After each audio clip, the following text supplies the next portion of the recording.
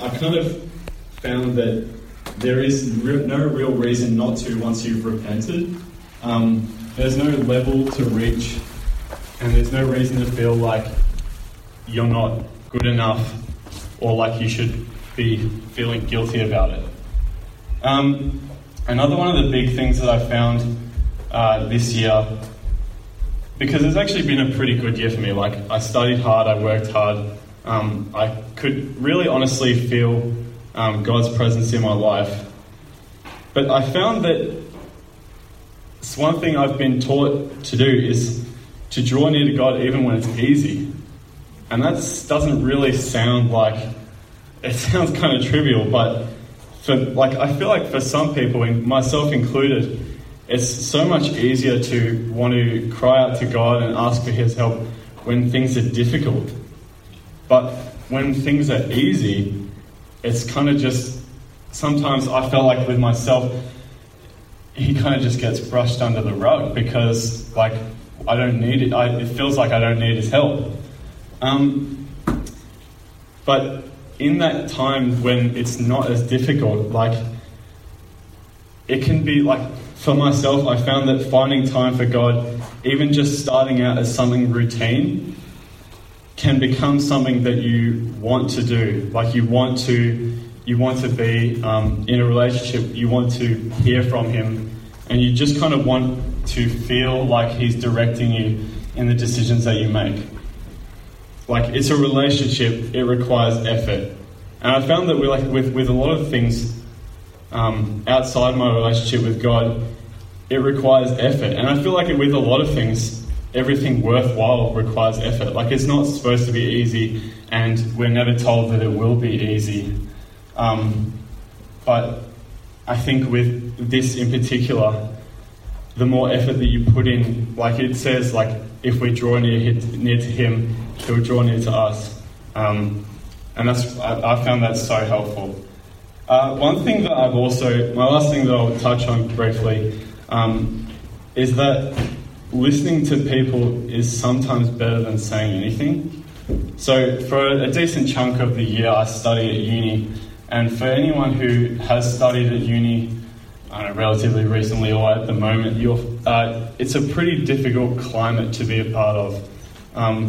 You're constantly bombarded with all these different opinions, and as time goes on, it really feels like it's a tough situation to be in as a Christian.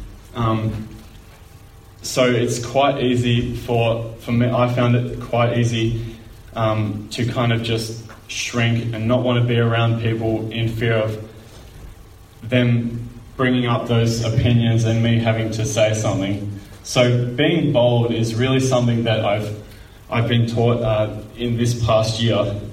And I always used to be like kind of a talk before I think kind of guy, which I found to be quite unhelpful and kind of gets me into some sticky situations. But I've really been taught this year that the importance of empathy and being able to listen to what someone says. And so I had some good conversations with some people, and I found honestly the first thing that I did was I really just wanted to hear from them. Not necessarily to just speak at them and tell them what I believe, but really just to hear from them and understand, like, what is it that you believe, and why do you think that? And I found for me that was the most helpful thing for me to be able to tell them what I believe, because for lots of people, it feels good to know that someone wants to hear from you, and in turn, it'll become easier for them to want to know what you think as well. So a little while ago, I was talking with Shabu, and he really said something that stuck with me.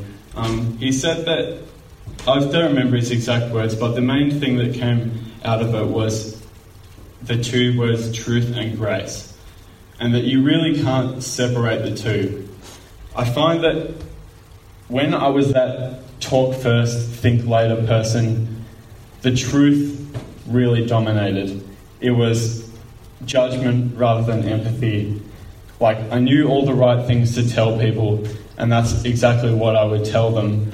But there was no real understanding of what they're going through or what they believe, and it seemed kind of hypocritical to me, because as I just jump back to what I was saying before about feeling guilty or kind of understanding the weight of our sin, but also like we need to know God's forgiveness, and that is the grace part, and you can't just have one without the other. But it's a fine line as well. So that's been super important for me in not just talking to people at uni, but just in everything, understanding that God won't tolerate sin, but also, like, He loves us far too much to just let us die to our own sin. So it was kind of all over the place, but I hope that kind of made sense.